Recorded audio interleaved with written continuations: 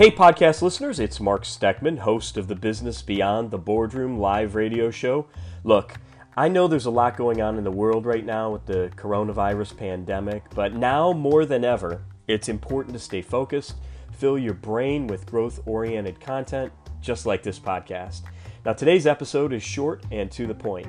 In it, I talk about not allowing bias to guide your business marketing decisions and instead use research, data, and information available through a professional like me to shape your plans. Now, before we get started, if you haven't already subscribed to this podcast, take a minute right now, hit that little subscribe or follow button on your screen, rate it, and share it with your friends and colleagues. A brand new episode comes out every single weekday, so make sure that you subscribe so you don't miss a single day.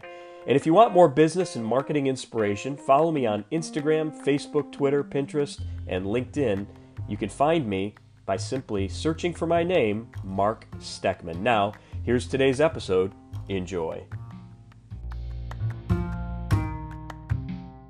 This morning's thought of the week is about marketing bias. Pat, do you know what marketing bias is? Yeah, one-sided. Yeah, that would be one way to look at it. That's a little biased. So what exactly is marketing bias? Well, it's a pretty simple thing to understand. If you drive to work every day and you see the same billboards along the highway, it's easy to assume that everyone else is seeing the same billboards that you see. So maybe investing a portion of your advertising budget in billboards is a good idea, right? Well, maybe not. Here's another example. Maybe you hate social media or Facebook specifically, so you don't use it personally.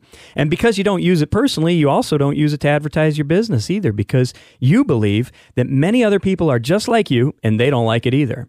Well, this is marketing bias. It's choosing your marketing based on your own personal assumptions, not based on data or expert input.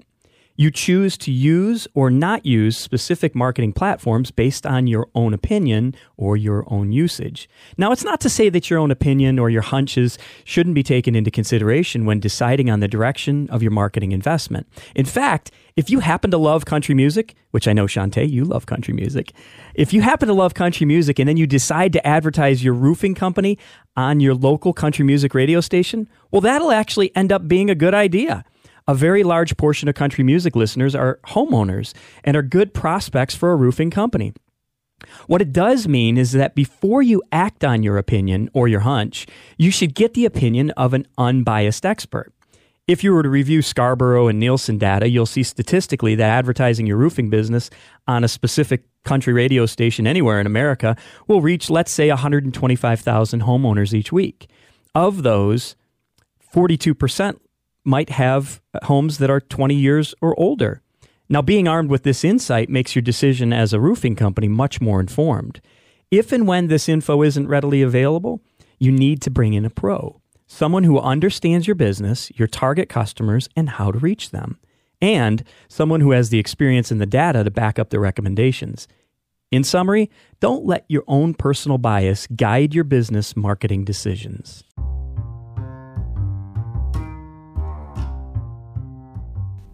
Hey, thanks for listening to Business Beyond the Boardroom On Demand, a feature of the Business Beyond the Boardroom live radio show.